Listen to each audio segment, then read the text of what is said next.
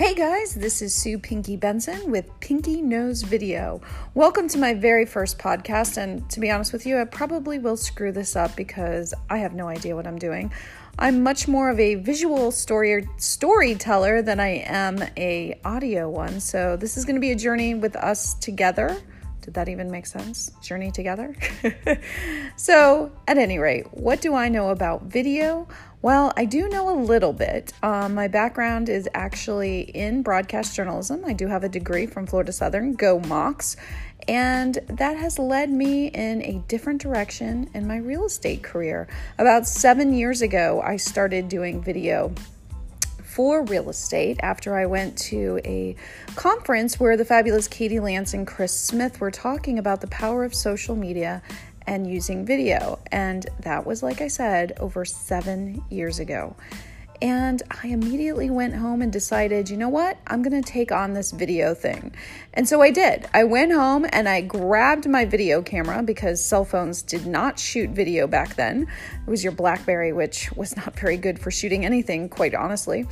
And I went out with my husband and we shot our very first video together. It was, well, probably pretty awful in the words of, any great video entrepreneur would say. It was probably one of the worst things I ever made. However, I did it. And then from there, I took the video and I learned how to digitally edit a video. Because back in my day when I was in college, we were still learning how to edit on VHS tapes. So digitally editing was completely different than anything else I had done previously. So I had to learn how to do it, and there really wasn't any YouTube videos to teach me or anything like that back in the day. So I started working on this video and I got the whole video together. And once I had it, what was I going to do with it? Well, of course, I put it on YouTube, and then I had this ugly link, and I ran over to Facebook to put it up on Facebook, and I did.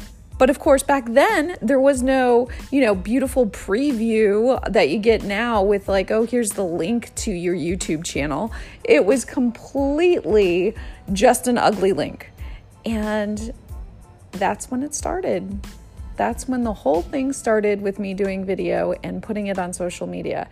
And the most amazing thing was that people started clicking on it, because back then there wasn't much else to click on, right? You just had your little comments that you would put up, your post, and that was about it. And people started clicking on it, and the first reaction came from other real estate agents. And of course, as any good real estate agent will tell you, they like to go in and tell you what you're doing wrong before they'll tell you what you're doing right.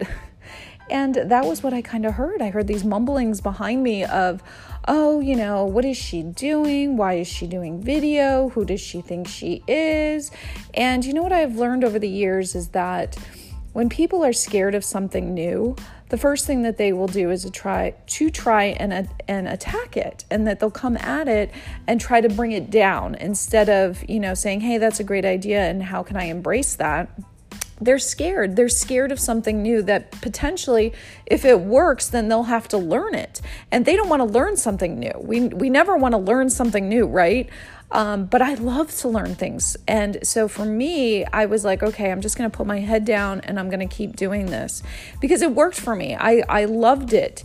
And over the years, over those next 7 years, I started to really build on that, and I started to really get business from it. I had owners calling me saying, hey, can you do a video for me? Can you do a video at my property?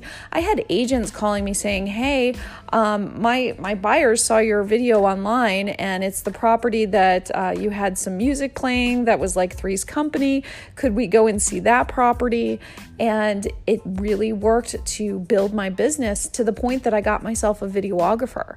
And he was amazing. He would go in and we worked really well together, and we started shooting videos together where, we would interview the homeowners and talk about what they loved in their property. And that's how my journey began. And what ended up happening, as we know, Facebook started to really evolve and embrace video. And actually now their whole goal is to be a video platform by 2020, they say, is that about 4 years ago, 3.5 years ago, I decided to move with my family from one location to another. And it was only 3 hours south. We were going from just outside Tampa to Naples, Florida. And for me in real estate, that meant starting all over, starting a whole new base of business. And so I came into Naples not knowing anyone other than family. And just so you know, my sphere of influence had 3 other real estate agents in my immediate family, basically, that were selling real estate. So it wasn't like I had the opportunity to win over my family. They already had real estate agents right next to them at the dinner table. So I had to start over. And at that same time, Facebook Live came out.